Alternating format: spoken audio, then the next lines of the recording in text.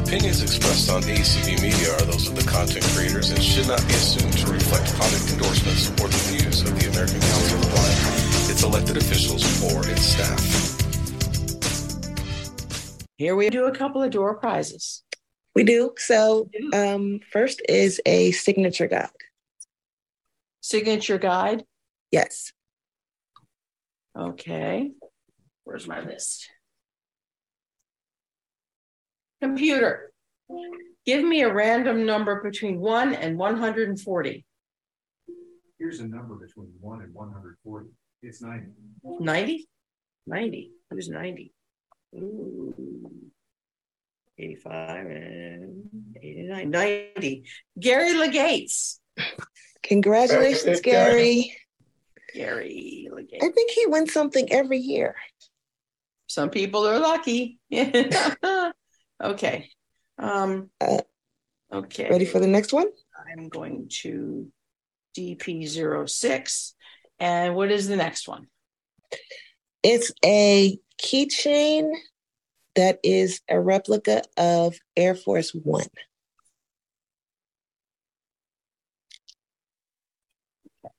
Computer, give me a random number between 1 and 140. Here's a number between 1 and 140. It's 27. 27. 27. 27. 27. Francie Gilman from Silver Spring, Maryland. Congratulations, Francie. All right, Francie. Okay. Whoops. And I would also like to thank Lucy for hosting and welcome Chanel.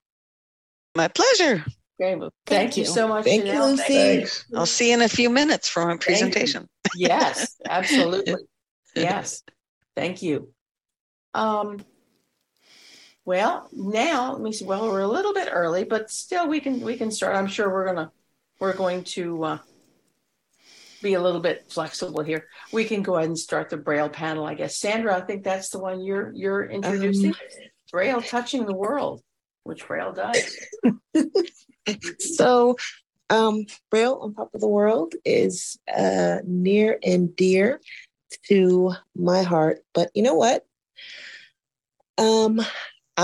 Rather than butchering people's bios, I'm going to allow my panelists to tell you all about themselves. And we can start with Frank. Hello, everyone. I'm Frank Welty, and I'm calling you from San Leandro, California. I am a senior accessible media and Braille specialist in the Media and Accessible Design Laboratory at the Lighthouse for the Blind and Visually Impaired in San Francisco. My primary duties are Braille transcription, proofreading, and proofreading of tactile graphics with a little bit of accessibility consulting thrown in. The Media and Accessible Laboratory is known for tactile graphics, and we'll be talking a lot more about that later. Hi, guys. I'm Dorlyn Catron. I'm here in Laurel, Maryland, actually, and I facilitate the weekend Braille Together calls as well as the Braille Room calls. And we're actually starting a new call on Braille calendars. And I've been blind for about 9 years now. I started learning Braille about 6 years and just jumped in. And I'm really passionate about helping adults learn Braille. And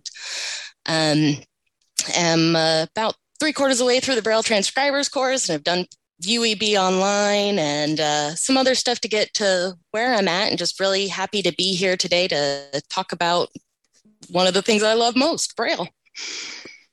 And Braille is something that is definitely near and dear to my heart. So welcome, welcome, welcome. Frank, we'll go ahead and start with you. All right. Well, I know that most of what we will be doing here during this hour is talking about Braille. And so I'll start with that, talking about what we at the Lighthouse do in terms of Braille. Our Media and Accessible Design Laboratory produces alternative media that's accessible. And so we do a lot of Braille production and transcription. I am a certified NLS UAB transcriber, and I'm working on my proofreader certification. So we do Braille things, everything from business cards right up to books. In fact, right now I'm working on editing a very large book that's going to come in at about 1,700 pages when it's all done in Braille. so everything in between. But we're also very well known for producing tactile graphics, especially maps. We've been doing that now for about a little over 10 years, I guess, doing maps. We've done maps of transit systems like the Bay Area Rapid Transit System in the San Francisco area, and we've done transit system maps in Stockton, California, in Calgary, Canada. I think we've done something in Toronto, and also we did a transit map of sorts for Baltimore a couple of years back. And so we've done a lot of maps. We've also done maps of college campuses. We've done maps of museums, especially here in San Francisco. We've done maps of national and state parks. And we've done other cute tactile graphics, like we did a tactile graphic of a frame of a, I guess you'd say, a frame from a Peanuts comic strip that it was placed in the Charles Schulz Museum here in California. And we've also done maps of theme parks, especially Disney parks. So if you go to one of the Disney parks, make sure to ask for a tactile map because we provided them. And that is, in a nutshell, is what we've been doing with tactile graphics at the Lighthouse in San Francisco. And we can talk more about that in detail later. Before we go to our next panelist, out of curiosity, where did this arise from? Where did we get into tactile maps? That's a good question. It started, I'd say, about in 2007.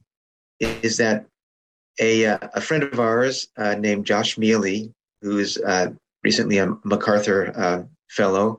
He was working as a researcher at the Smith Kettlewell Eye Research Institute in California, which does blindness-related research. He is a blind scientist. And he developed a tactile street mapping system that he called TMAP, which stands for Tactile Map Automated Process. And the beauty of it was that where normally if somebody wants to make a map, it can take hours of work and be very expensive. But he developed a web-based system that was basically able to get map data and generate a Braille graphic file that showed the streets over in a neighborhood around a given address anywhere in the United States. It would also show later versions of it would show things like pedestrian paths and railroad tracks, things like that. So we started working with them in 2007, and we began distributing the maps that were generated by this system. And then in about 2010 or 2011, we got a grant from the Federal Transit Administration to produce a set of tactile maps of the train stations in the Bay Area Rapid Transit System. That was about 44 or so at the time, 43 or 44 at the time that we did. And we also got another grant that allowed us to do tactile maps of some of the subway stations in the city of San Francisco. And we started getting other contracts to do tactile graphics, and it sort of grew from there. And we've continued ever since then. Excellent. Thank you. So, Darlin, let's go ahead and you can tell us a little bit about your wonderful calls and how they got started and what you plan on doing, bringing them forward into the future. Love to. Well, so I, like I said, I facilitate several Braille calls on the community calls schedule. I began helping out facilitating these calls about December of 2021. They did start before me though, but I run them and let's see, like I said, since December of about 2021. So the first one I'll talk about is Weekend Braille Together. That actually started out, I believe, as the Braille Mingle call, but so it's the Weekend Braille Together call, and it's 6 p.m. Eastern time every Saturday. And we talk about all things Braille on that one. There's a different topic every weekend, and anything Braille is up for fair game. So we've done slates and styluses in the recent past. We've done a thing on the Perkins Brailler. We've talked about UEB and math, or not math, but numbers rather, since things changed a little bit there. We actually just did Braille labeling this last weekend. That was a great call. Other nights we'll do kind of like resource swaps or calls where it's a little bit more just open and everybody's sharing. Then at least once a month we do games. I love doing games, so sometimes we do them more than once a month. And these range, we do themed games a lot of times. So, for October, we did spooky games. During the holidays, we did holiday themed games. We just did a heart and heartbreak themed games for February. And then on March 11th, we're actually going to be doing Luck Go the Braille games. And so we're start that night out by doing a small drawing of a shamrock that you can do with Braille characters. We like to incorporate those sometimes. And for our heart and heartbreak night, we actually did the small Braille heart.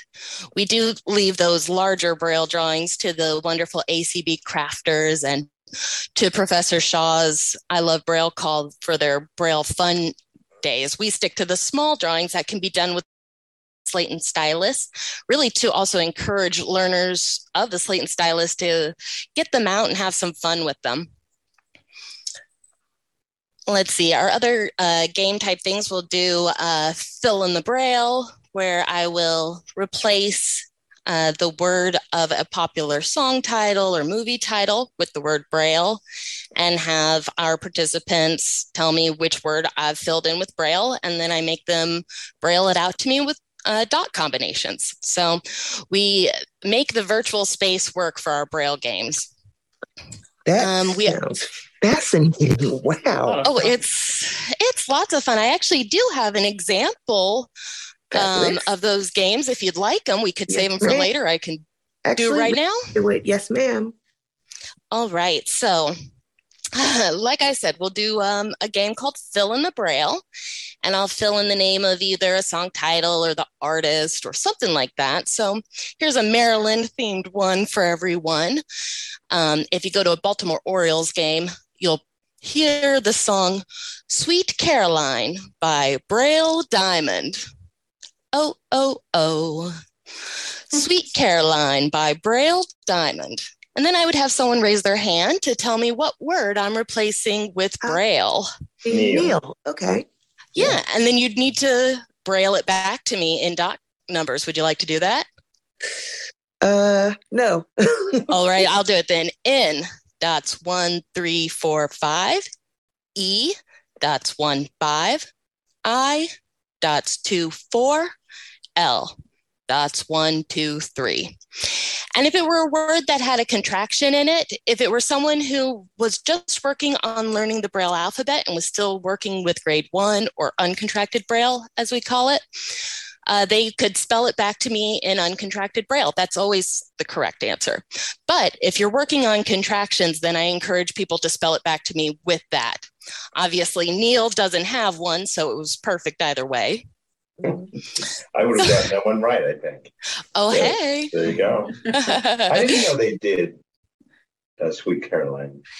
It's because of that O, the Baltimore Orioles. Oh, oh, oh. Okay. From Fenway Park, did they? Okay, good. Yeah, so, and one more, we'll also do some games where we I'll just spell something out for someone, to kind of warm people up to that spelling back in dot numbers. So I'll give you one more little example and you can tell me what I've spelled out here. Okay. I'm not going to capitalize anything. So here we go. Dots 1, 3, 5. Dots 1, 2, 3. Dots 1, 4, 5. Space. Dots 1, 2. Dot 1. I know what it is. Dots 1, 3, 4, 5, 6. It's good stuff. A seasoning we love here in Maryland for our crabs. Old Bay. Yes. Indeed. So you see, we'll just kind of play around with it, and get people interacting with the Braille code. Other nights we have played something I call base Braille ball, where it's based off of baseball, and we'll have people divide into two teams, have different people come up to bat. Everyone gets an at bat per inning, and they pick their pitch. A slow pitch will get you something in uncontracted Braille, or something you'll have to spell back to me in uncontracted Braille. Fast pitch will get you something in contracted Braille. And a curveball will be something that's maybe an exception to the rule, or something that's a little bit more difficult. And so we've played that. We've never gotten to all 6 innings, since there's 6 dots in a Braille cell. We've only ever gotten to 3, but we have a great time. And our opening day of base Braille ball will be the last Saturday in March, March 25th. That's 1 month from today. I invite everyone to come and have some fun with us. So you've got people in spring training right now, pitchers and catchers. Exactly. Yeah. Yes, we've already had to have our Braille pitchers and Braille catchers report. Nicely done. I like that. Great. Very cool. Yeah, so that's a little bit about Weekend Braille together. And I don't know, should I go on to our other calls, or did you want to? Yes, go for it. All right, very cool. So that's our Saturday call. Now, Sundays and Tuesdays at 6 p.m. Eastern, we have our Braille rooms. And for these, we utilize the Zoom breakout room feature, and we break out into these rooms and work on different things depending on what people need help working on. So we are not Braille teachers. We're just a group of Braille enthusiasts and learners that get together to work together and learn in a peer-supported environment. I kind of sort people out at the beginning of the hour. We have a couple of rooms that are working on the McDuffie reader, and they come in week in and week out. And so I get them out first. Then we go through and we see who we've got, because every night's a little different. See what learners we've got coming in and what they need help with. We see who comes in wanting to help mentor and what their talents are and how they can help out. And then we just we mix and match and make it work every night. Somehow it always comes together. Let's see. And so some of the things that we've worked on in these Braille rooms, we can go as simple as just going through the code, just the alphabet. If someone has no access to any Braille materials at that time and they just want to learn it, we can go through and talk about A is dot 1, B is dots 1 and 2, etc. Or say, if they're already learning it, kind of quiz them on that. We've also used things like a muffin tin to emulate the Braille cell, or half of a egg carton can be used, something that almost anyone has one of these items around the house. We've also used like the Papa cell that APH has. Some people have gotten access to those, and different little Braille learning aids to help them go through the code. So we've done that. We've also had people coming in and being like more on the contraction side of things, and done the same thing where we can go through and we can kind of quiz back and forth and work on them, help make up little mnemonic devices, perhaps sometimes share a laugh over a contraction, and that's how you remember it. Let's see. I also mentioned this McDuffie reader that we've been using. Since we found this, it's really been helpful. It's something that actually is available through the San Francisco Lighthouse for the Blind Adaptation store, which is cool. I want to say it's $30 over there, and it's also available a couple other places.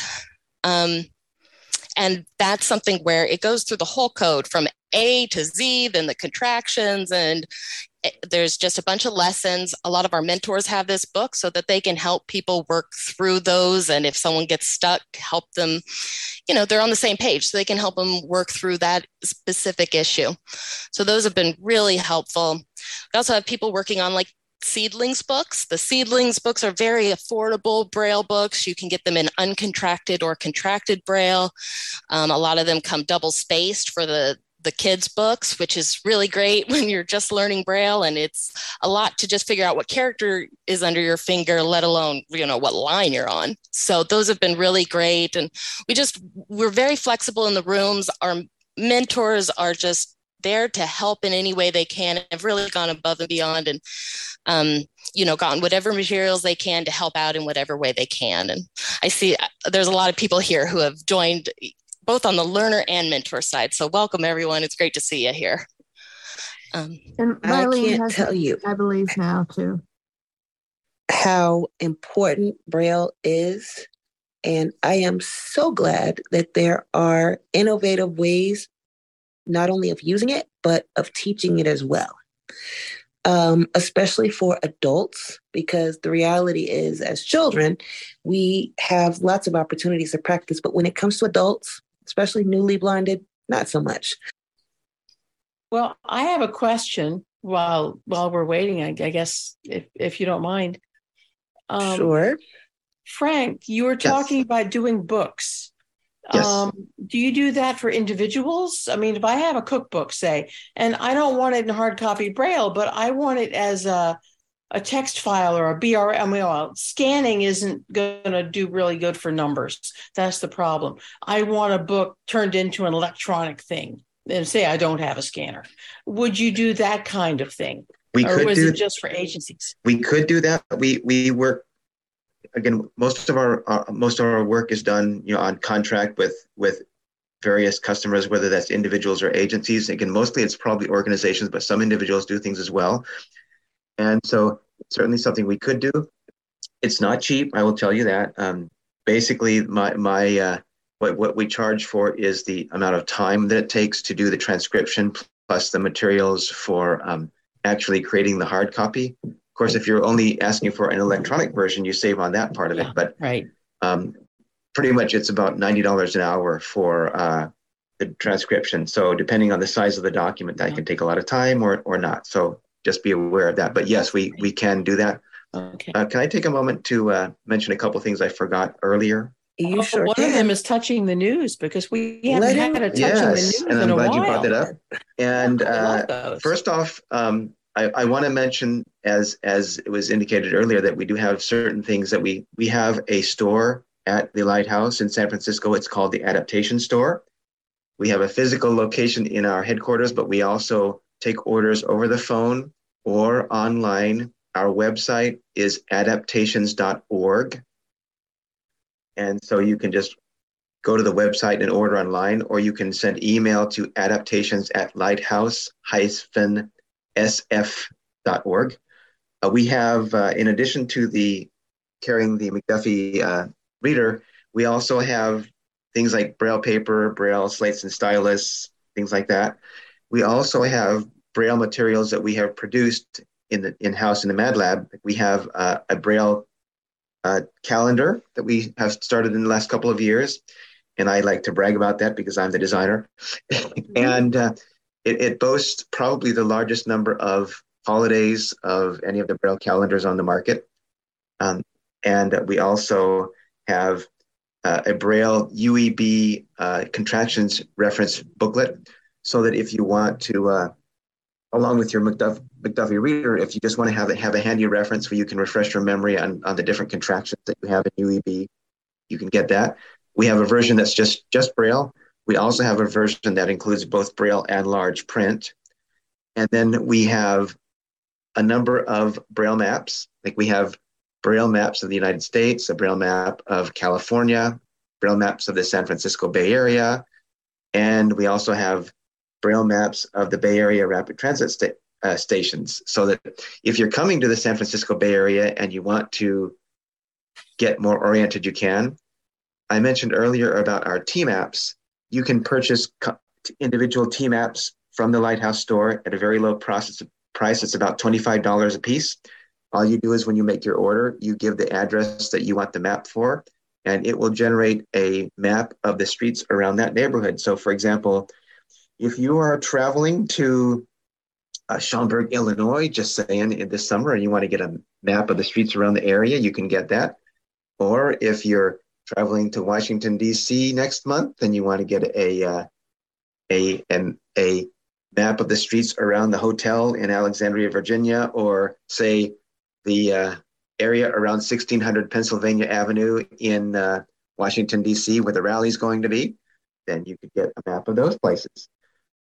We also, for about a year, we were doing a project called Touch that Jane mentioned, where we were producing about once every couple of weeks, we were producing a graphic based on news items. Like when the Ukraine war was starting, we did a map of the Ukraine area. We did maps of like the international. I mean, we did a graphic of the International Space Station during sports seasons. We did graphics like of a basketball court and then of a baseball diamond, and then we did other timely graphics. Unfortunately, we had to put that project on hold for the time being. We hope to bring it back in the future, but we still do have those graphics are up on our website. And so if you want to you can still order them if you we're not in a position for you to order them the hard copy, but if you want to go to the website and just download the graphic files, you can still do that. How about if I wanted a map, say, of the Louvre or the Arc de Triomphe, or probably because of the cost of we could certainly do that. Again, for the cost of an individual, that would be a challenge. And so what we've done is when we've done maps of museums, we've contracted with the museums so that they paid for the production of the map, and then as part of that, they get several copies of the map that they can keep in-house. And then usually every so often they come back to us and we do a refresh of the map if they've made changes. So well, you should definitely if you consider have connections with the Louvre and you want to get them to have us make maps for them, we could do it. I really hope that someday you contract with the Smithsonian, because there are tons of cool museums within the Smithsonian's umbrella. Are, and if you have any connections with their accessibility staff at the Smithsonian, definitely steer them to us. At some point, when it's appropriate, I can give you contact information for us here at the Lighthouse. Okay, we can take a few questions. All right, let's go ahead with that. Vanessa, you may unmute.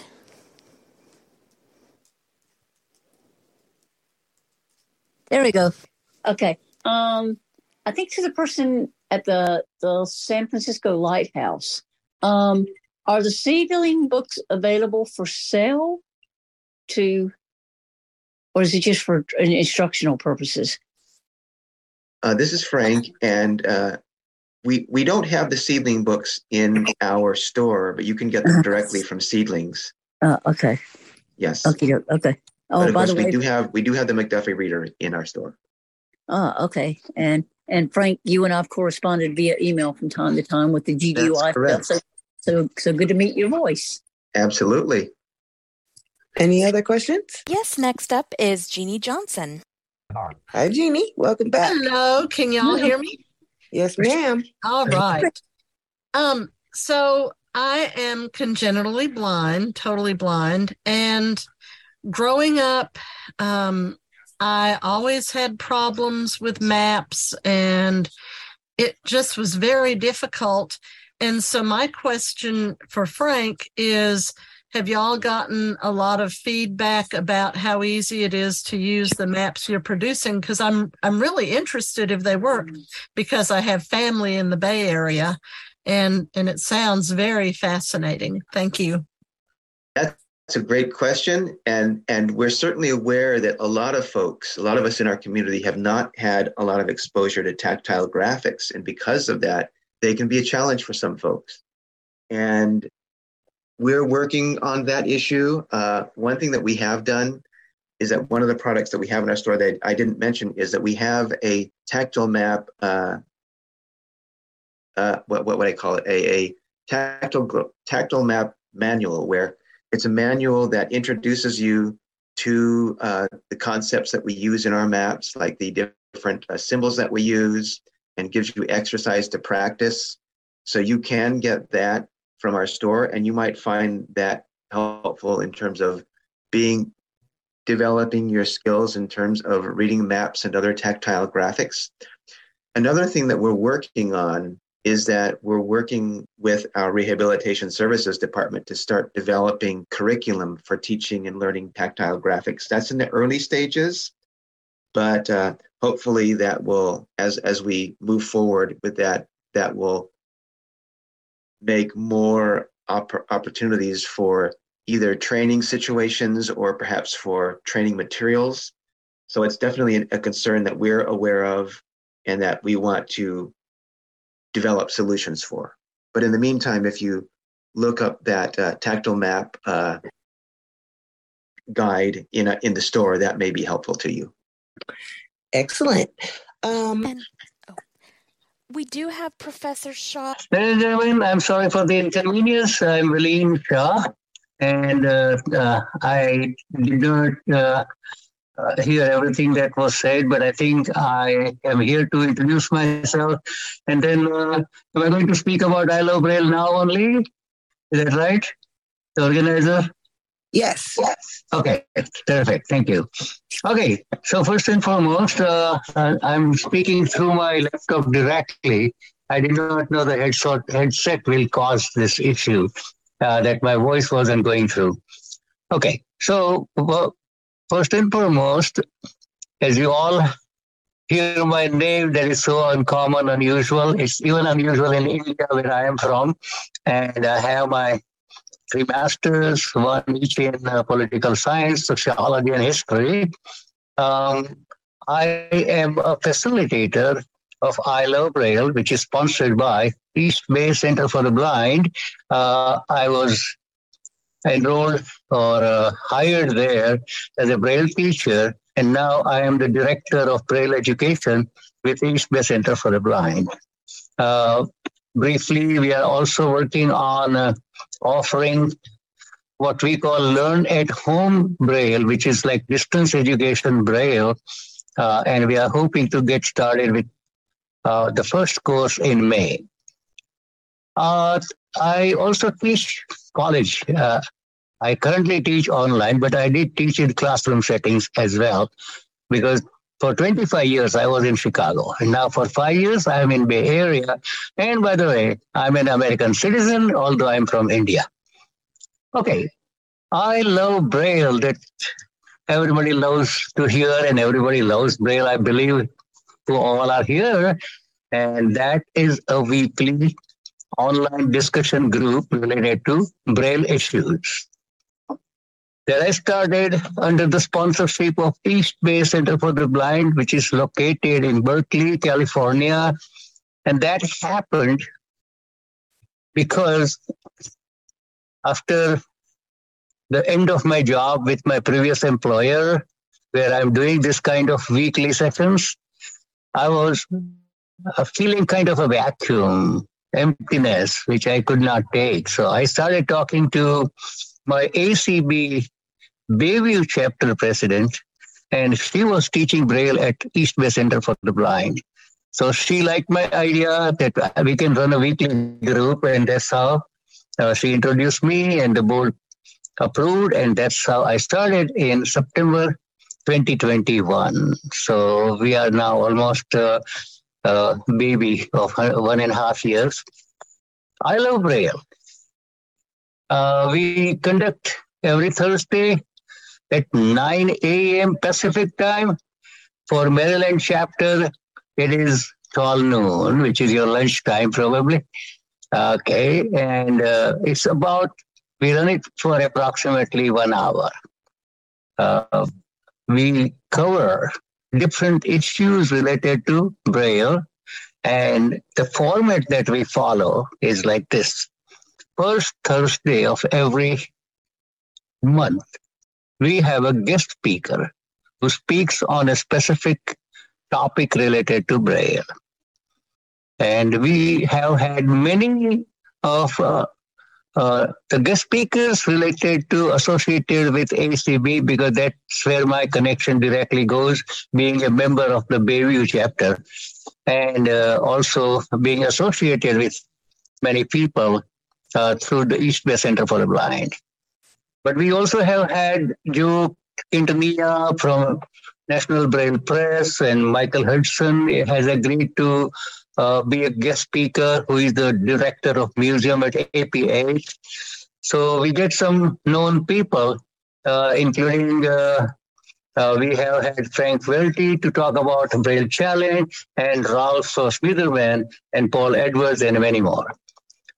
Second Thursday, we keep it open for the participants to ask questions related to Braille, and participants are encouraged to answer. So say, for instance, one participant asks something, whether, how you use contractions when you have a hyphen in between, and then anybody who knows the answer will give their answer or explanation. And Dorlin has been such a resourceful person when we get such questions. And of course, I add my little knowledge about that wherever necessary. But I allow participants to ask participants questions to make our sessions more interactive. Third Thursday, we call it a Polestar session, in which one of the participants shares his or her experience with using and learning Braille. And we are not confined just to the people who participate from the United States, because I Love Braille is attended by the individuals who live in other countries as well, such as South Africa, Nigeria, Macedonia in Europe, and Brazil. Of course, Canada, I don't consider much a foreign country for a practical reason. Of course, I'm not going into any politics, and a few other countries like the Philippines and India. So last third Thursday of the month, February, we have had a presentation made by a young lady from Nigeria that was so well appreciated. And of course, many others who have been active with I Love Braille have had a chance to share their stories about their experience with using and learning Braille. The fourth Thursday is a Braille fun day. We just have fun things doing, and that is, it includes Braille drawings, Braille puzzles, and scrambles, and just everything. And sometimes we also have a presentation on Braille games, but anything to do with the fun using Braille. Now, certain months have 5 Thursdays, like March is going to have 5, in which case, 5th Thursday is now mine, in the sense I decide as a facilitator what to do on the 5th Thursday, if any, in any month. Now, this is the format, and so far it's been working fine. And as I said, that we have participants from all over the United States and other countries. It has been so far well received. Nearly 35 to 40 participants attend. And of course, the purpose is to promote and support Braille. So I would like to invite all members of Maryland chapter to attend our I Love Braille, which maybe you can eat your lunch and attend. I don't mind. But I would like to invite you. And then, of course, I would like to invite some of you as guest speakers.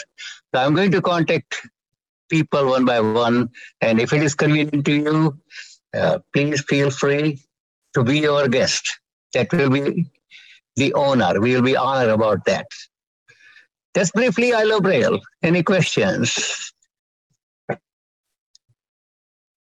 Yes. Do you guys have any questions for Lynn? Okay, thank you. This is Mary from Massachusetts. Hi, Sandra. Hey, Mary. Hello. So my question actually had been from before, but thank you, Professor, because I have tuned into a couple of your programs.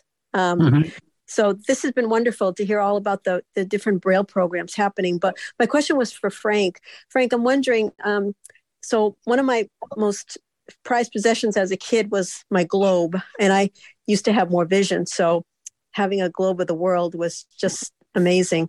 Do you have there at the lighthouse, or know of places where one can find like Braille maps of the different continents, like Europe, Asia, Africa, or is there even anything a Braille version of a globe, so I could, you know. I don't know about a globe. I know those Braille globes are really cool back in the day, and I don't know if somebody's still selling them. I think I have APH does actually. Yeah, my suggestion would be check with American Printing House for the Blind to see if they sell that. I would say for those maps, I'd say a really great place to go for a lot of maps is the National Braille Press, because they inherited the collection of maps that were done by the Princeton Braillists. And they haven't been updated, but they still make those available, and they have lots of maps of lots of places. So I would say start there. I would also check to see what American Printing House has, if they have any. They certainly have U.S. maps, but you could see if they have other maps of other areas. Those are the two places I would start.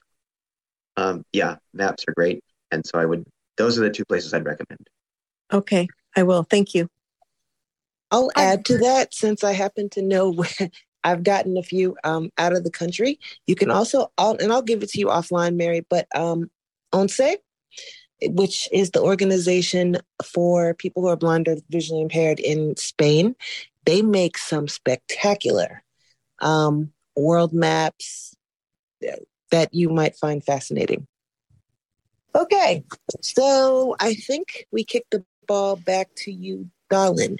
Were there any other Braille classes that you wanted to talk about? Yeah, awesome. Thank you. Well, there's one call rather that we've just added. We've done it once so far on the 1st of February, and we're going to be doing it again on the 1st of March and every 1st of the month going forward. We're just whipping out all our Braille calendars and getting a feel for them. So it's kind of perfect that Frank Welty's here. I actually have his calendar in my hands right now, and I love it.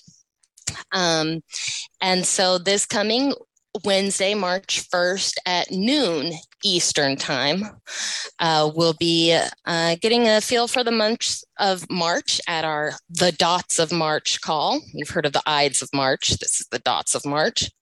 I know personally, when I first got my first Braille calendar, I was pretty overwhelmed by it. I thought, a Braille calendar, this is going to be awesome. And it's just like, oh my goodness, I don't know what all these dots are, and needed a little bit of help interpreting it. And so that's what this call is for people who are newer to Braille but have these Braille calendars. There's so many of them available out there, between the one that Frank has made that the San Francisco Lighthouse sells, to the APH Insights calendar that we've been hearing given out as door prizes here. The Lutheran Braille Workers and the Xavier Society for the Blind both produce kind of religious themed calendars and distribute those for free. The American Action Fund has a free pocket calendar that's out there. And then my personal favorite actually is the National Braille Press's Peanuts calendar. Mine too. Oh, yes. Isn't it fun? Yes. Happiness is a Braille calendar. And it's the commercially available Peanuts calendar that you can pick up in the stores, but this one has Braille overlays on it, and they've actually Brailled onto the calendar the month itself, and it's a lot of fun. There's a quote at the top of each. Happiness is a Braille calendar. That's my own one, but I think this last month was happiness is true love, something cute like that. And so we get out those calendars and we go through kind of character by character. A lot of people haven't been exposed to certain contractions, such as the .56S for NESS that you'll find at the end of happiness. So we'll do that, Also, some of the calendars don't include numeric indicators. Some of them do.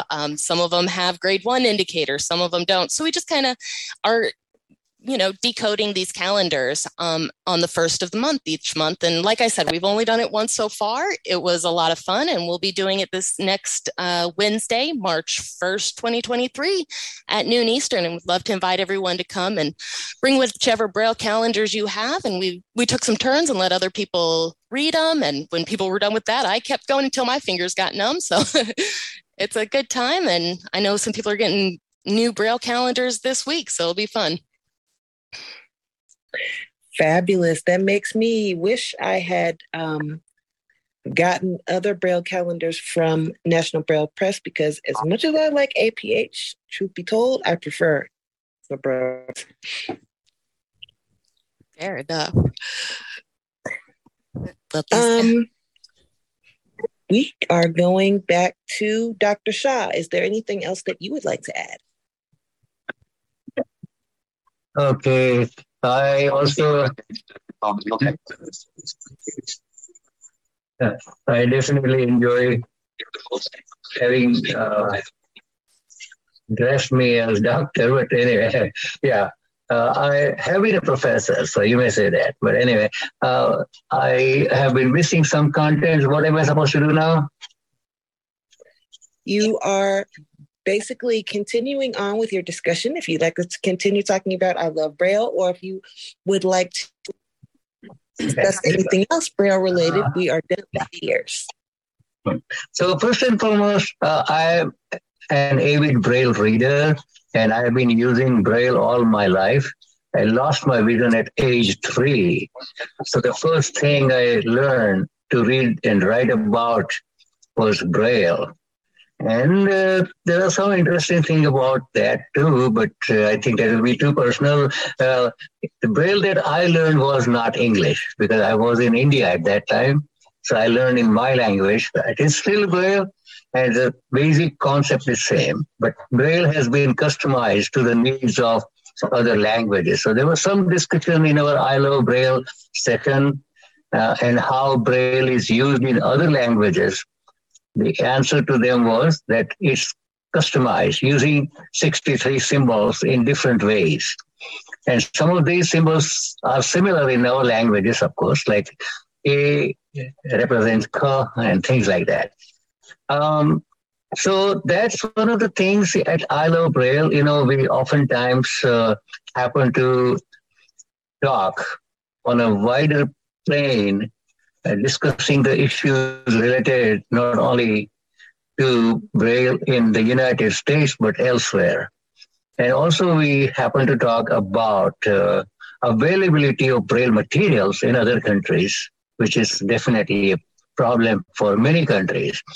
We are really blessed here to get plenty of Braille materials, magazines, periodicals, books, you just name it. Okay. I think that the Marrakesh has done a way to helping that situation of where you have, you know, Braille deserts, for lack of a better phrase. And on the other hand, you have places like the state where Braille is plentiful. Frank, we're going to come back to you. Anything else within the San Francisco Lighthouse you'd like to address? Yeah, I want to give you contact information for us. And I want to mention that in this era of modern communications, just because you don't live in the San Francisco Bay Area doesn't mean you can't take advantage of our programs and services. If you want more information about the Lighthouse, you can call us at area code 415-431-1481. Or if you have questions, you can write to info@lighthouse-sf.org. Our website is lighthouse-sf.org. If you want to specifically learn about the Mad Lab, you can write to madlab@lighthouse-sf.org. That's M as in Michael, A, D as in David, L as in Lion, A, B as in Bravo. So that's madlab@lighthouse-sf.org. You can also, we have a web page on the website. So if you go to lighthouse-sf.org/madlab, you can get more information. If you want to order materials from our store, you can call 888-400-8933, or you can write to adaptations@lighthouse-sf.org, or you can order online at adaptations.org. And somebody mentioned Touching the News earlier. If you want to find out about Touching the News, go to lighthouse-sf.org/TTN. If you want to find out about our TMAPs, you can visit lighthouse-sf.org/TMAP. So lots of information. And If anybody wants to write or call me, you can just contact the Lighthouse and ask to be forwarded to me. May I also share the email address? Sure. For any questions for I Love Braille? Yes. It's simple. It's my last name, which is spelled SHAH at eastbaycenterfortheblind.org. So again, SHAH Shah at eastbaycenterfortheblind.org. So feel free to send me an email, your comments, your observations for today's presentation and anything else that you feel good about I Love Braille. Thank you. Okay. And Darlene, people want to reach out to you. Should they reach out to Cindy through the community calls? Well, they can't always do that, but they actually can reach out to me directly it's easy to remember, brailletogether@gmail.com. It's all written out, brailletogether@gmail.com. And that'll get you straight to me and any questions you have about Braille Together. I'd love to answer. I like that one. Braille Together. I really like that one. So we are going to go ahead and bring this panel to a close unless there are other questions. Oh, hold on. Okay, Vanessa Lowry, you may unmute. I'm going to ask what would be an odd question, but here goes to any of the three of you. There are still some diehard Opticon users, and God bless them. Their Opticons are still limping along, and it is a tactile form of reading, even though it's not Braille. But one of the issues that they often run into is the maintenance of them, because, periodically they need to be cleaned or whatever. Do either of you offer or have at least access to resources about how someone can get their Opticon serviced? I can answer that. Ohm Electronics, Richard Ohm, as far as I know, he's still repairing Opticons, and God bless him. He repaired all three of mine, and he does a lot of that work. Is he in California? I believe he's in California somewhere. He is, yes. Yes. Wow. Frank, does the Lighthouse do any of that? We do not. In fact, I was going to suggest Ohm Electronics as well. Yeah. Okay. Jane, do you have contact info for him that I can get from you later? Not in my head, but call me later. It's in my address book. Sounds like a plan. Call me later if I forget. Okay. All right. Anybody else? Yes, we have another repeat, and that would be Roger Peterson. Hello, Roger. Welcome back. Is that me you're talking to? Yes.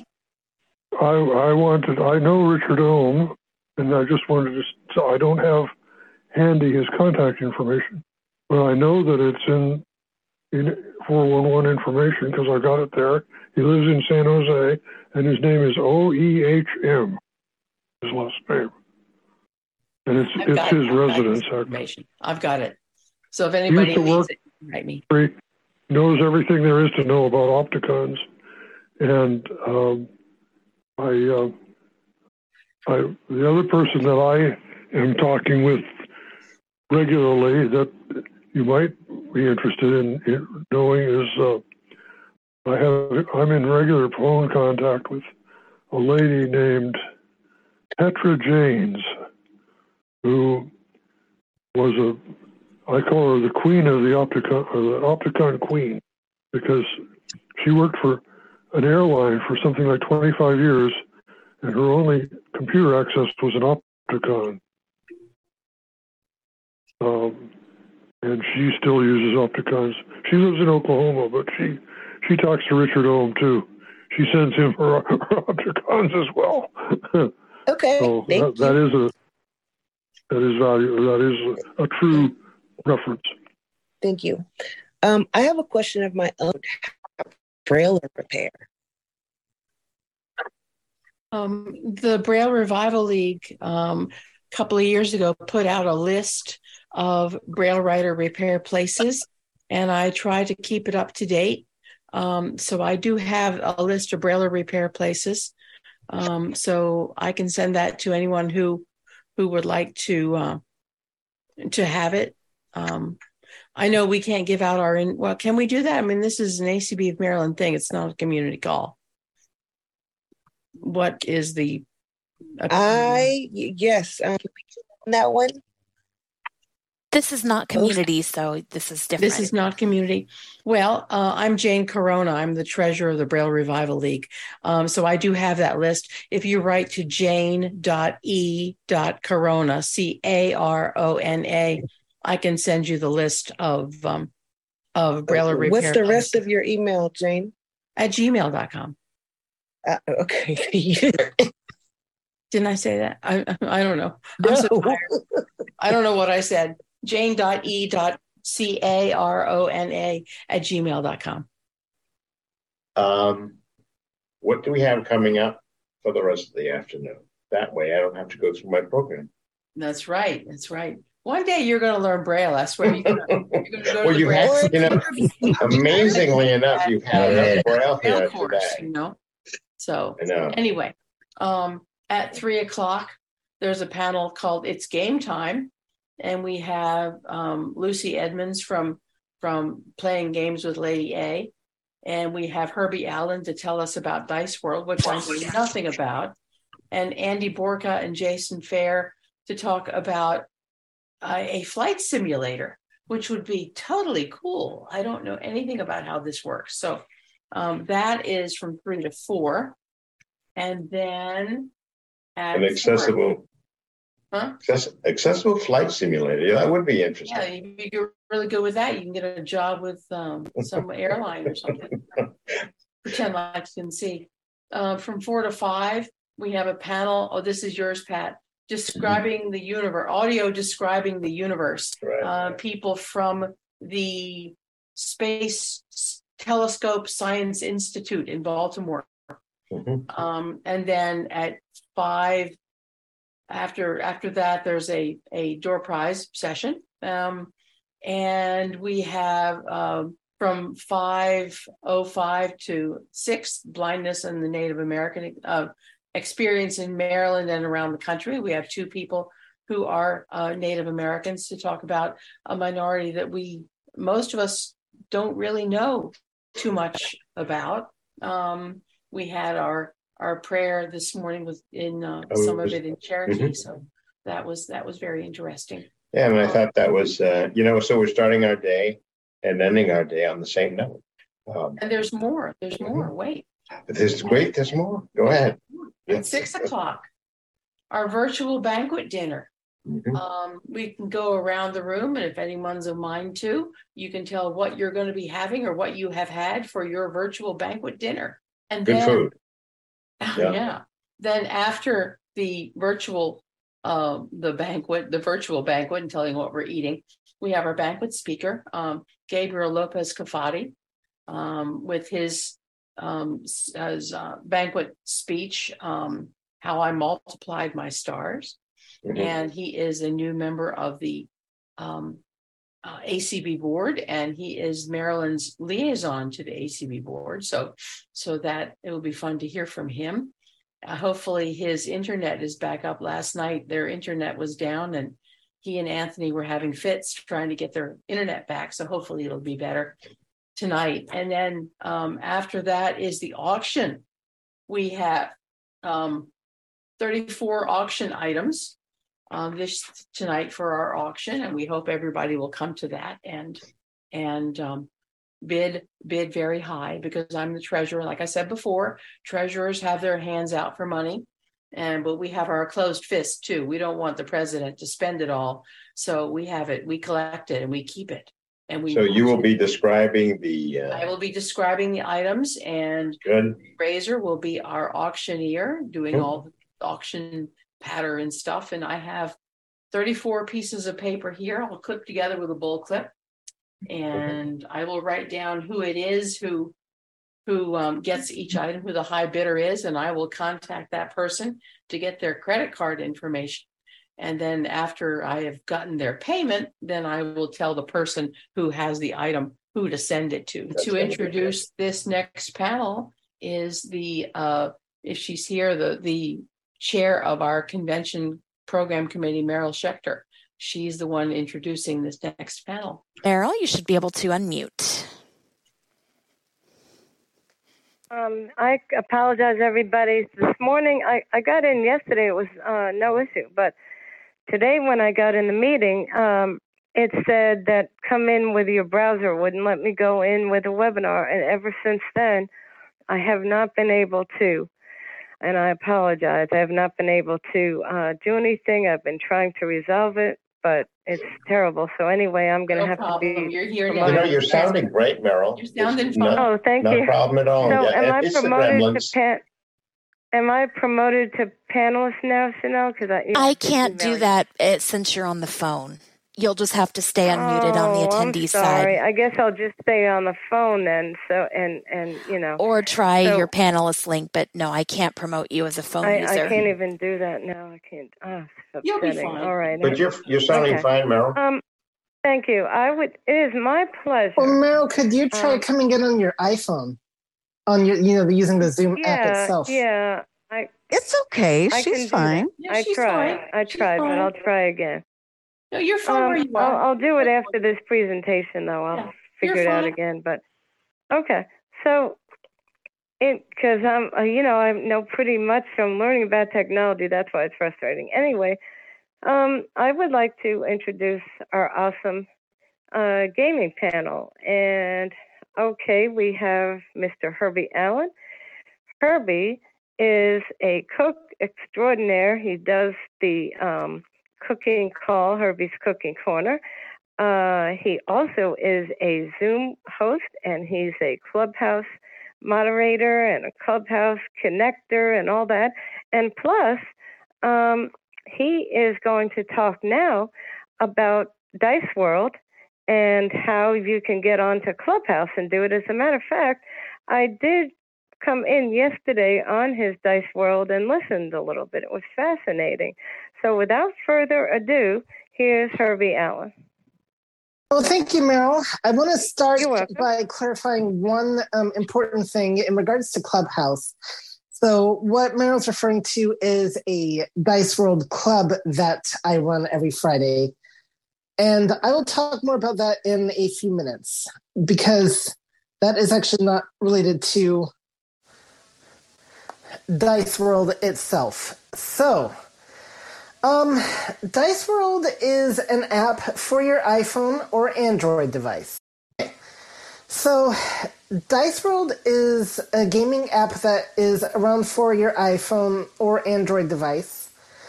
I have also heard that it can be ran on an M1 Mac, and I think, don't quote me on this because I don't have one, I think you could potentially run it on an Android-based Chromebook as well. I do not believe there are any Windows applications for Dice World. It has 6 games, and they are Farkle, Yahtzee, Balut, a Pig, Threes, and 1 for 24. And the app itself is free, and there is a free version of all the games where you can play and not have to pay anything, but you will have to deal with some video ads. I paid for the premium version, which I think was like $3, maybe a little bit less, and this is a while ago. And I don't have to listen to any advertisements. It is completely accessible, and in fact, it's one of those games that I think it was always accessible, but thanks to a lot of positive feedback early on, the developers became aware of us and have always seemed to have accessibility in mind. And with these games, you play them either against another player or you can play against bots. It's not like RS games. You play with somebody live per se. It's kind of play whenever you are ready. So how it works is when you take your turn, then it tells your opponent that you've taken your roll and it's now their turn. And they have up to 5 days to take their roll. So this means that when you're playing against somebody, you could be playing with them within the space of like a minute or, about a day. So it's not like, say, the RS Games and Quentin C's Game Room where you're playing with somebody live in real time. But I'm going to now explain just kind of like the different games, and then we'll take settings, talk about settings, and I'll talk about a couple other things that you can pay for on Dice World as well, should you choose to. So I mentioned the games, Farkle, Yahtzee, Balut. Farkle is probably the most popular game on Dice World. And basically what you want to do, you want to either roll a 1 or a 5 within 6 die, and to keep your dice alive. And if you don't get them, you get Farkled. Now, one of the things you can pay for with Dice World is gold, which will give you a bonus roll.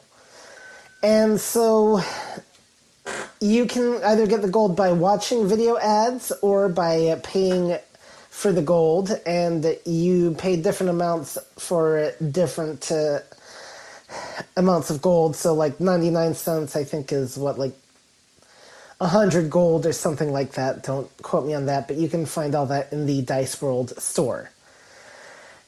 And with the Farkle, though, there are some extra things you can get to get bonus points. So, for instance, if you get 3 1s, that is worth 1,000 points. If you get 3 5s, that's worth 500 points. You can also get a straight, which is 1, 2, 3, 4, 5, 6, and that is worth 1,500 points. And then you choose when to bank the dice. So there's a strategy there. So let's say you roll 6 dice and you get a 1 and a 5. Well, you can choose to either bank that 150, or you can keep one of the die and re-roll the rest, and that hope that you don't get farkled out. But you do want to, of course, score more than your opponent. First one to 10,000 points wins. The next game is Yahtzee, and this is one that you might be familiar with. And their Yahtzee is pretty straightforward. So, with Yahtzee, you've got 2 different levels, or categories, I guess you could say. You've got 1s through 6s that you want to fill up, and the idea is to at least get 3 in each of those categories. So that way you can get a bonus of 35 points. So you want to get like 3 1s, 3 2s, 3 6s, so on and so forth. And of course, more is even better. Then you've got your 3 of a kind, 4 of a kind, full house, large straight, small straight, Yahtzee. And basically 3 of a kind is, 3 of the same dice, and the higher the dice, the more that you'll get for your 3 of a kind. So let's say you get a 3 of a kind on 1s and 2s. Well, 3 1s is only worth 3 points, 2 2s is, 4 points, so you get a combined score of 7. But let's say you get 3 6s and 2 5s. Well, now you're really rolling, because that 3 6s is 18. Then the 2 5s is 10, so that's 28 points. If I did my, 28 points. I got a D in math, so anyway, with the algebra. But then 4 of a kind, it's the same concept, except it's 4 dice of the same value, and those can be a little bit more of a challenge to get. Then you've got your small straight and your large straight. The large straight, I'm going to explain that one first because it's the easier one. And that is your either 1, 2, 3, 4, 5 or 2, 3, 4, 5, 6. Small straight is either a large straight or a straight with 2 of the same numbers. So you can get 2, 2, 3, 4, 5 or 2, 3, 4, 4, 5, and that will get you a small straight. What's also important to know with Yahtzee is you can definitely get double and triple Yahtzees, and so I've definitely seen somebody score as high as 600 points when they got 5 Yahtzees. Balut is the most complicated game that they have on Dice World, and some people like it, some people don't. But it's an enhanced version of Yahtzee, and basically how it works is instead of your 1, 2, 3, 4, 5, 6, which you do have to a point, you have to fill up the 4s, 5s, and 6s categories. There is no 1s, 2s, and 3s. And you need 4 in each kind to equal a certain amount. And so with 4s, I believe it's 52, 5s, it is 75, or 65 rather, and the same with 6s. And you do that by getting at least, so you have to fill up those categories, so like say with the 5s, you'll want to at least get 4 of them in one slot and like 3 sets of 5 in the other at an absolute minimum. And then you've got straights, and these are interesting because it has to be 1, 2, 3, 4, 5, or 2, 3, 4, 5, 6. And if it's the 1, 2, 3, 4, 5, it'll get you 15 points. 2, 3, 4, 5, 6 will get you 20 points. And the more points, the better, of course. But and then you've got full house, and you need 4 of those. And a full house, I did not explain that in Yahtzee, but it works the same, similar, but it's 3 of one dice, 2 of another. So let's say you get 1, 2, 1, 2, 2, 2, or 1, 2, 2, 2, 1. That is a full house. But in Yahtzee, no matter what dice you get, it's 25 points. In Balut, it's the value of the dice. So a full house with 5, 5, 6, 6, 6, for instance, in Dice World is worth a lot more than a full house with 1, 1, 2, 2, 2. And then you get a Balut. In Yahtzee, again, if you get a Yahtzee, that's just worth 50 points no matter the dice. Balut, the dice value matters. I mean, you do get 2 points, but it will affect your overall score. So a Balut with 6s is worth a lot more than 1s. And the Balut also has a very interesting way of being scored because it's based on 2 different point totals, and you're probably already confused as it is, and so you kind of have to play the game, or really you can also join us on our Dice World Club when we do play Balut, and we will help you out in real time. Pig is the most interesting and press your luck type game that Dice World has. The idea is to roll anything but a 1, and if you get a 1, you get pigged, and then you lose your rolls. If you have a bonus roll, of course, then you can try that first, but you can lose your points. So you pig, the trick with that is knowing when to stop. So, because let's say you have accumulated 70 points and then you suddenly pig out, but because you get a 1, well, you've lost that 70 points. Threes is worth 0, believe it or not.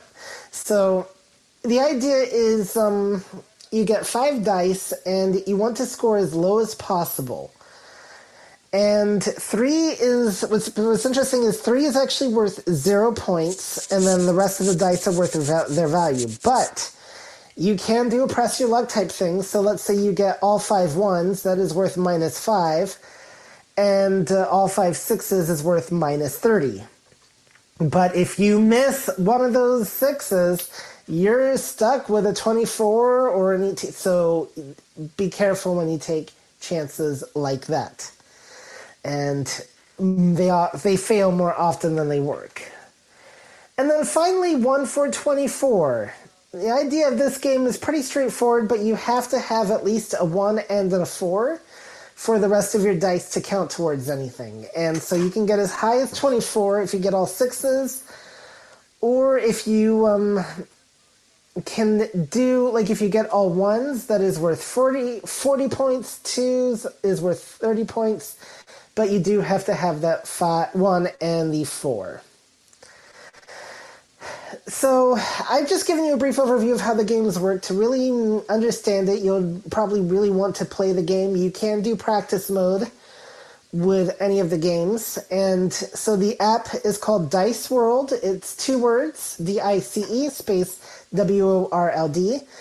And now I will briefly talk about what I do in Clubhouse. So first of all, I want to make sure that you understand that what I do on Clubhouse is not associated with the actual Dice World company. This is a freelance thing that I do.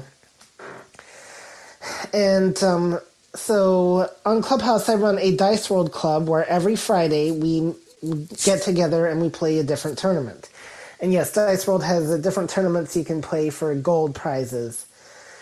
And so we play in real time, and that meets every Friday at 11. The club is Let's Play Dice World, and we're actually starting a March Madness series, but I'm not going to go into all the details on that. But not only do we play on Dice Clubhouse every Friday, but we also have a WhatsApp group where we play additional tournaments on Sunday and Tuesday.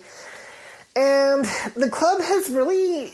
I mean, we're very competitive, let's, be honest, but we're nice to new people that are at least new to Dice World.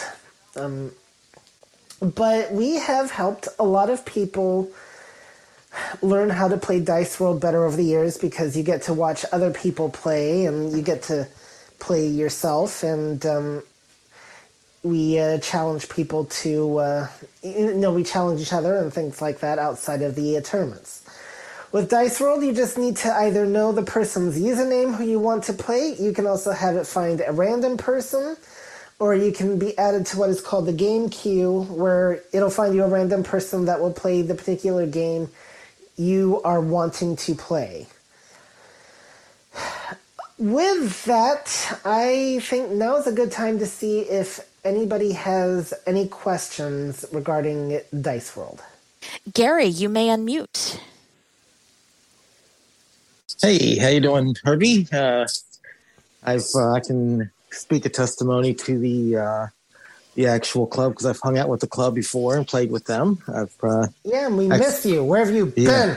Well, I will be back. I've had things going on here, which I should be able. I think I'm planning on being with you guys for the March Madness part, at least for this Friday anyway. Looking like I should be able to. So I'm looking forward to getting back up there again. I've been playing Dice World since 2012, I think, or 13, something like that. I've been playing for quite a while. Yep, for about as long as I've been playing, yep. So I enjoyed. I started with obviously the Farkle and the Yahtzee at first, and then the Blue came along later. But the only one I don't enjoy the Pig one as much either. But but I don't care. But I do like the other 5 and it's an interesting challenge. It's fun to go out there and see different people's strategies and stuff like that because there's more than one way to win. There's a lot of luck, but then there's strategy too. What do you do to try to maximize your best bet for doing well, or do you want to throw caution to the wind and go for the big one? It's depending on the. If it's late in the game and you're down, you swing for the fences. If it's early or maybe you're on a roll, maybe you say let's not go too crazy here and make sure we keep. It's so many the different strategies and then the fun of with the club you can kind of talk, and of course people razz you about, hey, why don't you go for the why don't you go for the big one there, or maybe or just or throw away those 4 good dice and start with that one bad one.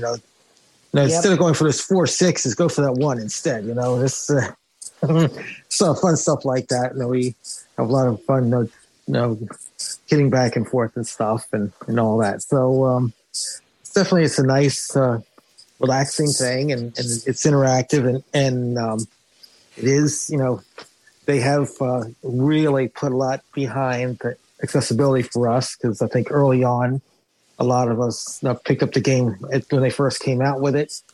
And when they got all the positive feedback, they really have made it important, to think to them to keep it accessible for us. So unlike some of these absolutely incredible graphic games that are out there that have these magnificent noises and graphics and stuff that don't mean anything if you can't see it. It's nice to have a game that's everything is accessible, and one thing that Herbie didn't mention too, if you're into different noises, sounds, so you can buy different sound packs and stuff like that. So if you don't like the noise that you get when you get a Farkle or win or whatever, that you can change to different sounds from bells and whistles to biological noises to any kinds of thing you can imagine to use for your sound. So that's kind of a fun thing too. So, and the other thing I will mention about Dice World too, because we talk about accessibility. I mean, it has it does have full graphics for sighted people as well. So that way, it really gives us an even playing field for something that we can play with sighted people. And so I think that's pretty cool about the game too. So, and we do have one more raised hand, and that is Terry Nettles. Terry.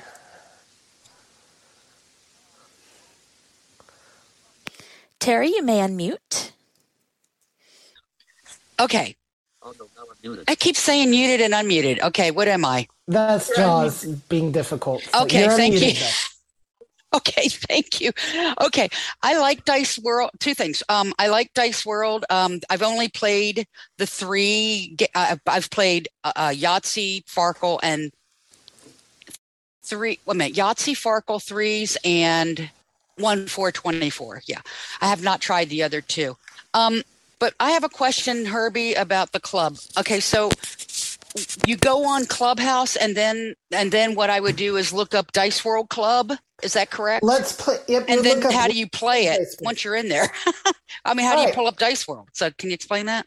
So Clubhouse will let you play on the same device. So you would. So what? First, so what you would do is you would join us in the club. We have our pre-Dice social at 10:30 Central, 11:30 Eastern.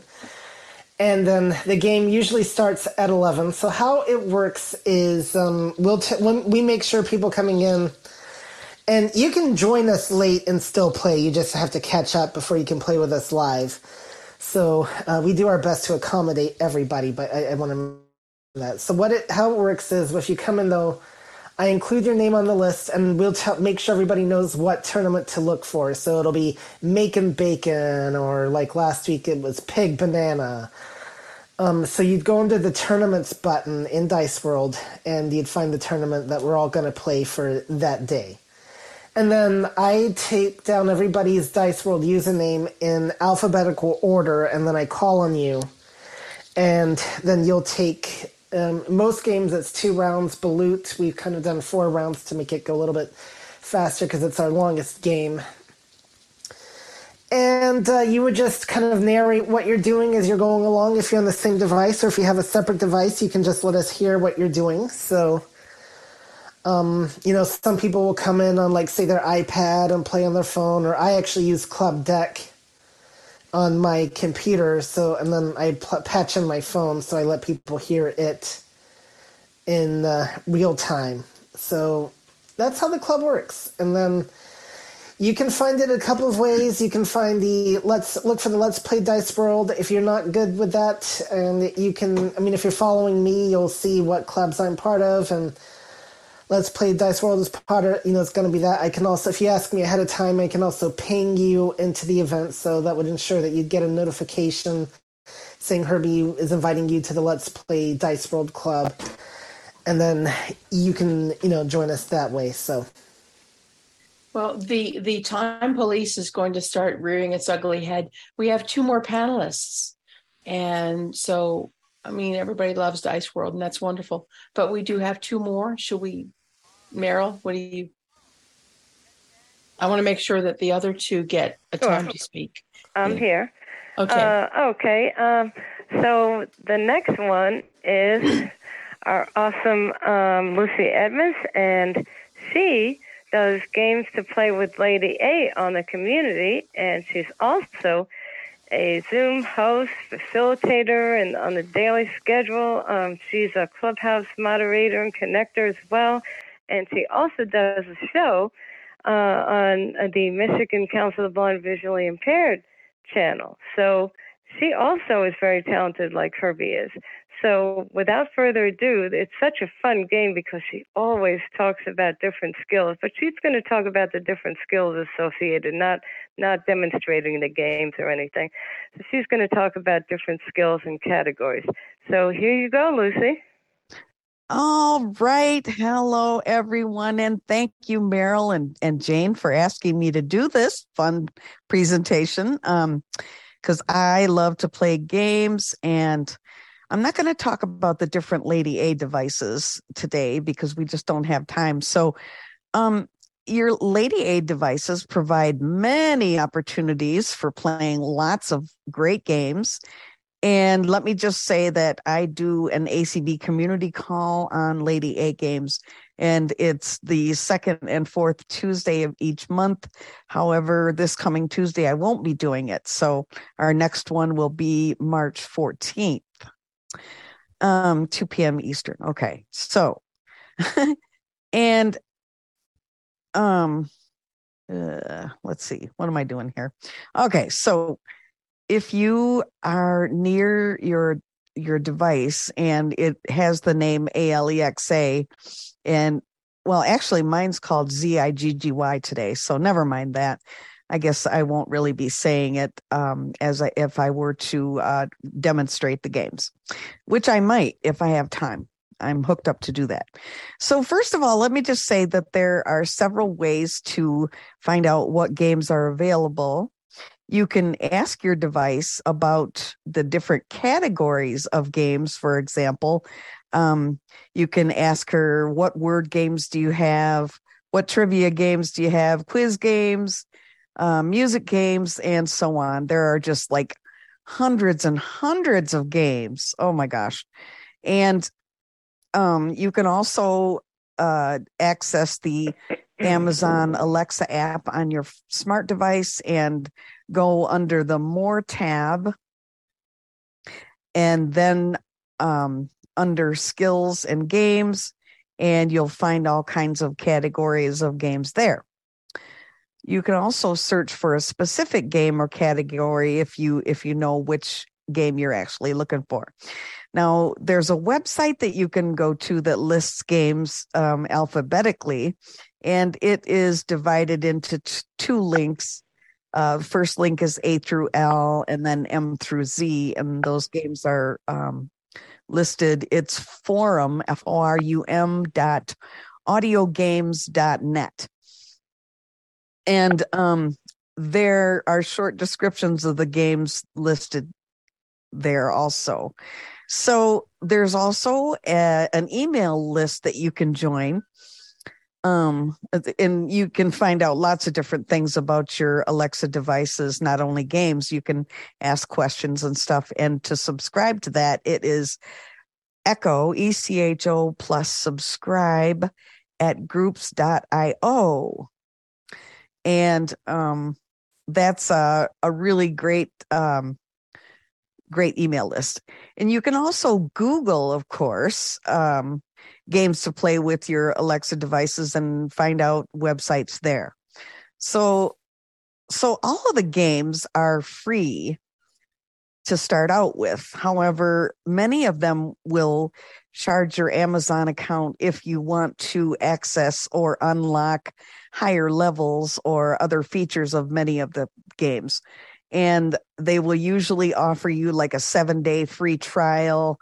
But if you don't remember to cancel, they will charge your account. So be careful when you do that. So actually, I do have a little bit of time here, I think. So I'll just demonstrate here a couple of games. So let's see if you can hear my device here. Ziggy, are you there? I'm here. I listen once I hear the wake word. Okay, good. All right. So this first game is called Word Chain. And first, you're given several categories to choose from and how many players, or if you want to just play against her. So she'll say a word in the category, and you have to say a word beginning with the last letter of her word. All right, let's see if we can do this. Ziggy, open Word Chain. You have a game in progress, with a chain of 5 words. The game category is fruits and vegetables, playing with 2 players in competitive mode. Would you like to resume? No. Let's play a word chain. To start, please first choose one of the available categories: countries, capitals, animals, fruits, and vegetables. Animals. The 2 of us can play the game. Are there others around you that will also join? No. There are 2 modes of this game, cooperative and competitive. Please select one by saying cooperative or competitive. Competitive. All right, I will start by saying vampire squid. It's your turn. Say a word starting with D. Duck. Excellent. I am next. I will say kangaroo. You are next. Say a word starting with O. Ostrich. Spot on. I am next. I will say hawk. You are next. Say a word starting with K.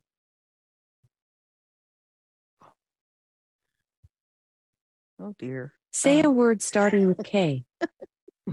Koala. I can't think of kangaroo. Not a koala. Kangaroo is already used. Please say another word. Koala. Spot on. I will say American black bear.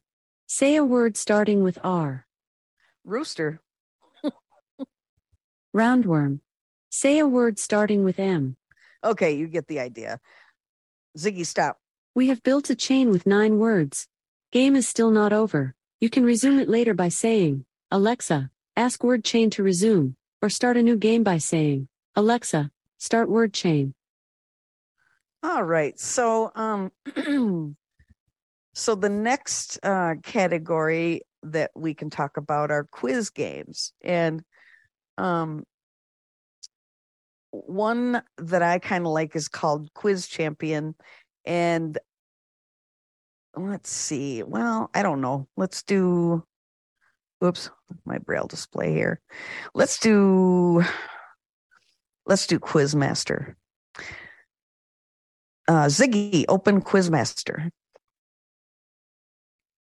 Welcome to Quizmaster, the most popular quizzing skill. Searching for player.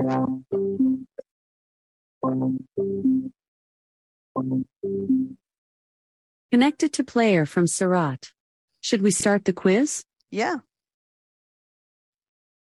Question number 1. In what town Jesus was born?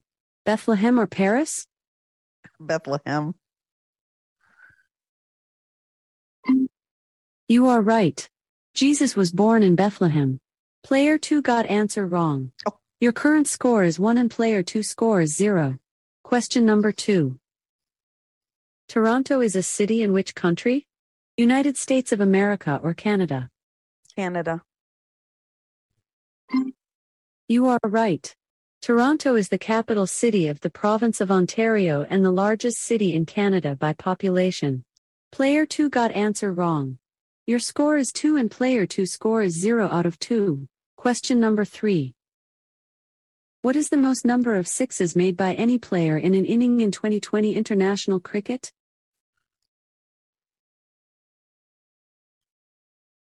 5. What is the most number of sixes made by any player in an inning in 2020 international cricket? 5. Ooh. Chris Gale hit 18 sixes in a T20 match against Dhaka Dynamite in 2017. Your score is 2 and player 2 score is 1 out of 3. Question number 4. Ziggy, stop. Quizmaster team wishes you and your family a Merry Christmas and very Happy New Year. Okay. We would love to see you back. Thank you. Okay, so you get the idea on that one. Let's see, how much time do I have? I don't know. Maybe about three or 4 minutes, and then we'll go to the.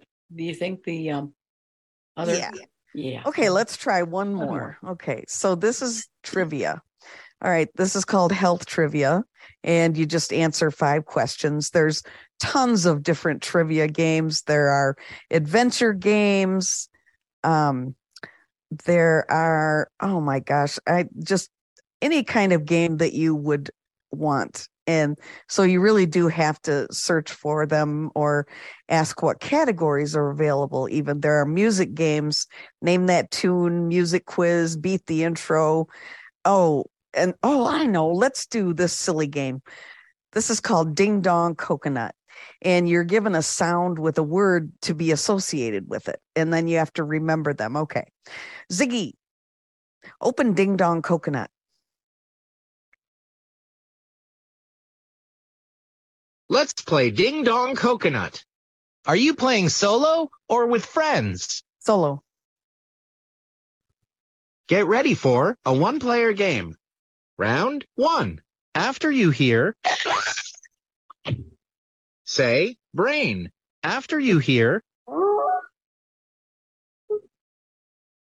say president. Don't speak until the sound finishes.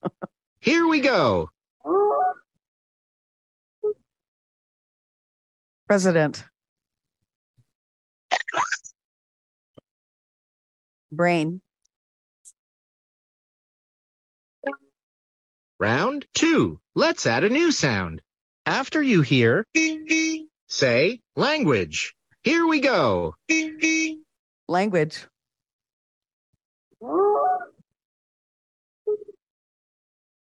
President. Brain. Round 3. Let's add a new sound. After you hear, say ocean. Here we go. Ocean. Brain. Language. Brain. Ziggy, Round stop. 4. Thanks for playing Ding Dong Coconut. So you get the idea. That's a silly game. And the more you play it, the more you laugh. And so you kind of forget what the heck you're trying to do.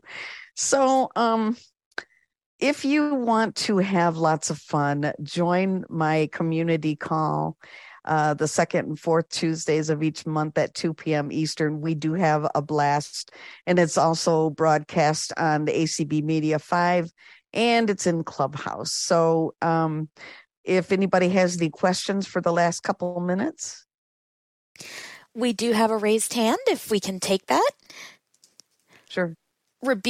Excuse me, Roberta, you may unmute. Roberta. Hi. Hi. You mentioned, I'd like to follow up. Is there an app for the phone that I heard you say an Alexa app? Did I hear you correctly? It's where you connect all of your devices. You have to go through the Amazon Alexa app to connect all your devices. And then, you can use your phone as an actual Alexa device, but I don't have time to explain how you do that. But you can also search for games and skills. And then once you find what you want, you can ask your Alexa device to open that skill. Okay, great. Thanks. Yep. And that's all for now. Okay, well, thanks for having me, and be sure to join my community call on ACB Media 5, Clubhouse, and Zoom. That's wonderful. Thanks so much, Lucy. There's so many fun games. Oh, yeah, tons. Oh, yeah. I like song quiz. Laugh. Yeah. And I like the question of the day. Yeah, oh, yeah. I'm up to like 20,000 points. Cool. Very addictive. Yeah, thanks, Lucy. Yeah. It is now my pleasure to introduce Andy Borka and Jason Fair. And they are going to talk about flight simulation. And Andy Borka is a gamer and an entrepreneur, and Jason Fair is an accessibility technology specialist. And I think this is fascinating. I want to give Vanessa credit, because she's on our convention committee, for bringing this up and for us having this wonderful panel, because the fact that you can do flight simulation with keystrokes on JAWS, whatever, is just fascinating, like you're flying a plane. So I can't wait to hear about this. So thank you, gentlemen. Go ahead. Hi there. So I am Jason Fair. We will try to keep this fairly brief, just because we don't have tons of time. But so Andy and I have been developing an add-on that you basically install alongside a mainstream flight simulator. There's 2 different simulators that we support that basically provides speech feedback to a lot of different aircraft systems and gives you a whole ton of hotkeys to manipulate the system. I believe we've got to have around 100 hotkeys now. So there's a lot of hotkeys. Yeah, it's like 150 now, I think. Yeah, there's a lot. So this project started off as I started this project back, and I'm trying to even think when it was. It's been 4 or 5 years now, I think. No, I guess it was 2019. I think is when we started this. And it started off as kind of my, learn to code / eventually keep sane during COVID project. And there's always been, for several years, there's been a blind community of people that were interested in flight simulation. And there's been various ways that we've done this over the years, and I'm not going to go into the sort of the whole history of it, but flight simulators have always had a very rich add-on ecosystem. So there's lots of different add-ons that you can install into flight simulations to do different things with weather and just you name it. There's all sorts of things. And because there's all of these add-ons, or what makes all these add-ons possible is there's a really rich way that you can tie into the simulator and get all kinds of information out. So what we're doing is we are pulling out information that, sighted people get, but we're pulling it out in such a way that you can get at it with speech. And so, the add-on literally started off with, can you get information about where your aircraft is located? So literally just city and province or city and state. I'm in Canada. Andy's in the US. So that's where we started, and then it really just snowballed from there. Now we have full access into a simulation of the Boeing 737 that's produced by a company called PMDG. So you can literally, run the aircraft from startup to shutdown. So, start the whole thing up, do a flight, land, shutdown, all that, and then we're adding support for the 47 and 777 as well. So that's kind of a very, very brief history of how the product got started. What I'll say is there's all kinds of YouTube videos on this, so there's a lot more than we can cover here. But if you just do a Google or a YouTube search for blind flight simulation, you'll find a lot of stuff. So Andy, I'll let you take it from there. Yeah, so not only can you use hotkeys, but you can also use hardware like flight sticks or yokes. They make hardware that replicates different parts of an airplane, and as you manipulate those controls, Talking Flight Monitor will report back to you as to what those are. I know talking about it is good to do, but there's nothing better than seeing it in action itself. Do we have a few minutes where we can actually do a screen share? Yeah. Can Andy share audio? Will that work?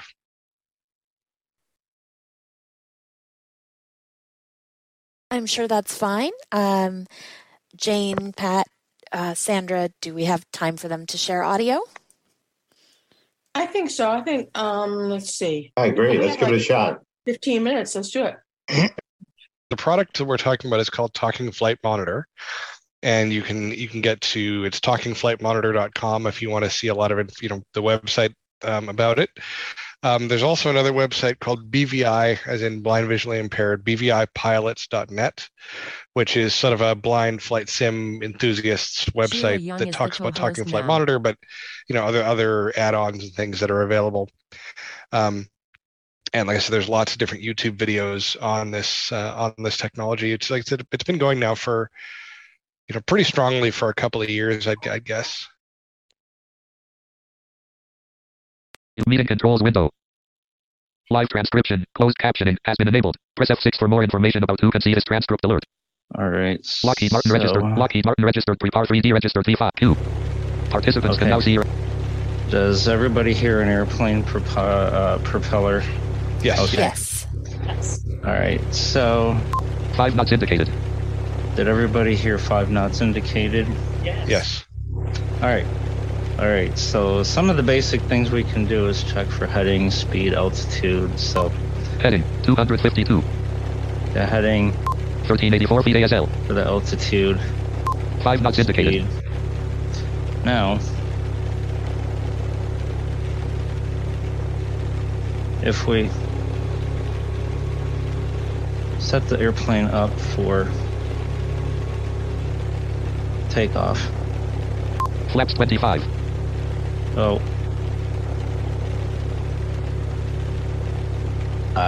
Meeting control. Lockheed Martin registered. Lockheed Martin registered. Okay, I wanted the Z. Z.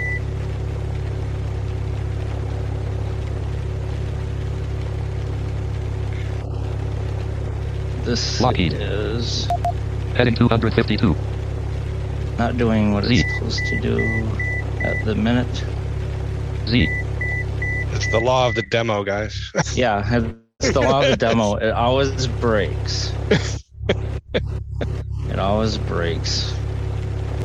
But so as you can autopilot altitude. Enter we can altitude. set the altitude 0 that we want to go to. So 100. Lockheed Martin registered. Prepar 3D registered T5. We can enter heading. Edit selected 252. Set the heading. heading. Lock checkbox not checked. Space checked. We can tell it to stay at that okay heading. Button. Space. Lockheed Martin registered. Prepar 3D registered V5. And let's. Okay, that is not. Oh, you know what's going on? Automatic announcements enabled. There we go. Aircraft. We acclaim with That's D1000. better. Parking brake off. All Parking right. brake on. Now it makes a whole lot of sense. So heading lock off. Heading lock active. We'll do that. Z. Autopilot master off. Z. Autopilot sure master that's active. on. Wing leveler active. Flaps 25. And see, TFM automatically Gabriel Lopez Cavani announces has joined the meeting alert. everything that's going American on Council with of the the Blind aircraft as you do things. So let's go for a small little ride. Ooh, it's right. Add it up to. Now you can even see, I just turned on what they call attitude mode, and basically that is 14 knots. the ability to knots. tell how far the 22 nose knots. is pointed up or down, or how far the plane is 25 tilted knots. left to right. 29 knots. Up 3. 34 knots. 39 knots. 45 knots. Takes a little bit for this little thing to get up off the ground. 52 knots. Up 4. Up 3. Up 4. 59 knots. Up 5. Up Here we go. 64 knots. And we can turn Attitude that mode off. disabled. G. Let's pull up the gear. Gear up. Dot. Let's pull our flaps up so we're not dragging around so much. Now we can see how far we're climbing. 2274 feet per minute. Which is pretty high. Or pretty fast. 55 knots indicated. American at Council of the Blind has left the meeting knots. alert. 1979 feet ASL. 2,000 feet. Nice thing, we Cloud 396 feet above. Cloud 706 feet below. tell where the clouds are. Cloud tracking on. We can have TFM automatically announce the clouds, which I just turned on. Add it up 4. Let's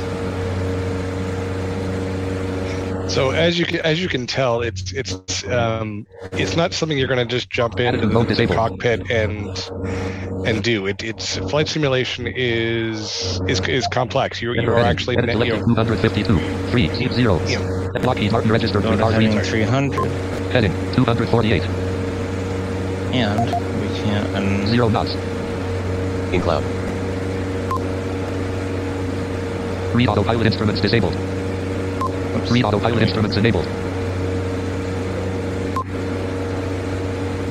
Direction 247. Speed 5 knots. Gust 1 knots. Visibility 8.64 nautical miles. Turbulence none. Shear gradual. So it's quite, once you get the hang of how this thing works, heading 200. Sounds like it's very complicated, but once you get Kelly Levo has joined the meeting alert. 3,000 once you get the unavailable. hang of Submenu it, new scenario flight resets it. Load scenario exit prepar. Lockheed Martin registered prepar 3D registered T5 unavailable. Submenu dialog. Do you wish to save the current scenario before exiting? Yes button. No button. Can you crash? If you did it wrong, could you crash? Yes. Yeah. Jeez. Yeah, you can crash. Yeah.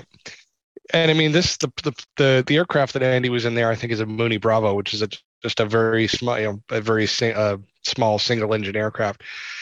Obviously, when you're operating something like a 737, things get a whole lot more complicated. We don't have time to demo that, but we have, like I said, we have full access to essentially I don't know. Does the PMDG, do they call it study level? Yes, aircraft? it is. It is, right? Yeah, it is. It's what real pilots will train on. Yeah, so it's very complex, and you have to do a lot of reading. But the neat thing is this is fully accessible if somebody wants to take the time to learn it. Yeah, you can get freeware aircraft, which isn't as complicated to start off with, and then move up into something more complex like study level aircraft and things like that. Yeah. But it can be addicting sometimes. I have a pilot career simulation app that I use. It gives me a schedule. It tracks how many hours I fly with the particular airline. It gives me a paycheck every week. Not a real check. Not real money. It's all virtual money. But that'd be nice though. Yeah, some of the flights they have on there, they have me doing like 16, 17-hour runs. So, it can be pretty addicting. Amazing. Yeah. That's about as fun as driving a car. I mean, it feels like as a blind person, we never get to do things like that. And this is a cool thing. You get to see how complicated it really is. All the things you had to check there and make sure you had your parking. I wouldn't know how far to put the flaps up or down or anything. And that's all. Yeah, that's all in learning experience or reading guides or manuals and things like that. So the study level 737 that we have support for the original book, and yes, it is a book. It's a series of 2 books that come with it, total 2,500 pages long, because it was the original flight deck manual that they put on the airplane for the real pilots to use. Yeah, I think it's redacted a little bit. Like I don't think it's the exact manual, but it was under license from Boeing, so it's pretty close to the original manual. And I mean, it's this has been a prod, like, this project has nothing to do with my day job. I am a assistive technology specialist, but this has been just spare time working on this. We should say the product is free. The accessibility add-on is free. The simulator is not. But the simulator, depending which way you go, that you can pay, about $80 for the simulator, give or take, and then the aircraft is, what is the PMDG these days? So the 37 to start with is like $100. Yeah, so it's not horrible. But it is a bit of an outlay. You do need to, But like I said, there's several people that have done pretty in-depth YouTube videos and tutorials on how to do this stuff. So it's if you're interested in it, it's worth a look. Oh, this is fascinating. Very good. Well, thank you very much for this. Appreciate this. And we have any questions to wrap up? 2 minutes. Okay, we have a few raised hands. So Vanessa, go ahead and unmute. For those who've probably figured it out, Andy is Miranda's husband. And I don't know, just somehow randomly, I found out about the fact that Andy does this. And so I followed on YouTube. It took several days. I wasn't going to do a full stretch. A flight that he did with a commercial airliner from Florida to California. However, there were other simmers, as they are called, who were also flying in the air. And the visually impaired simmers identified themselves in a specific way and would also let the air traffic controllers know that they were visually impaired because certain things actually require some visual assistance, like backing up from the gate. But other than that, Andy flew the plane, y'all, from one end of the country to the other. Yeah. And it was just fascinating. If everybody wants to go watch some parts of it or the whole thing or whatever, it's on our YouTube channel.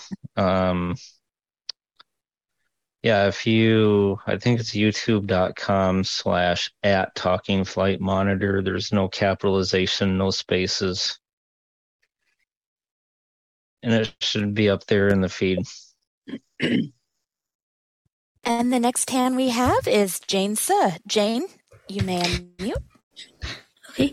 Where can we, I guess, purchase the simulator and then also the add-on?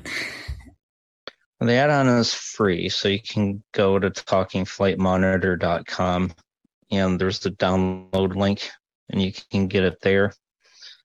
The simulator itself is done by Lockheed Martin, and so the name of it is Prepar, PREPAR 3D.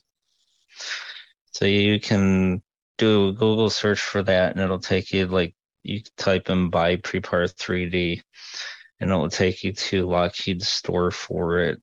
We would recommend version 4 or 5. And the other option that you have is Microsoft Flight Simulator. We don't have as good a support for that, but if you're going to use the 737, we do have support for the 737 in the new Microsoft Flight Simulator as well. Wonderful. Well, I'd like to thank this panel. This has been a lot of fun. We really have appreciated this.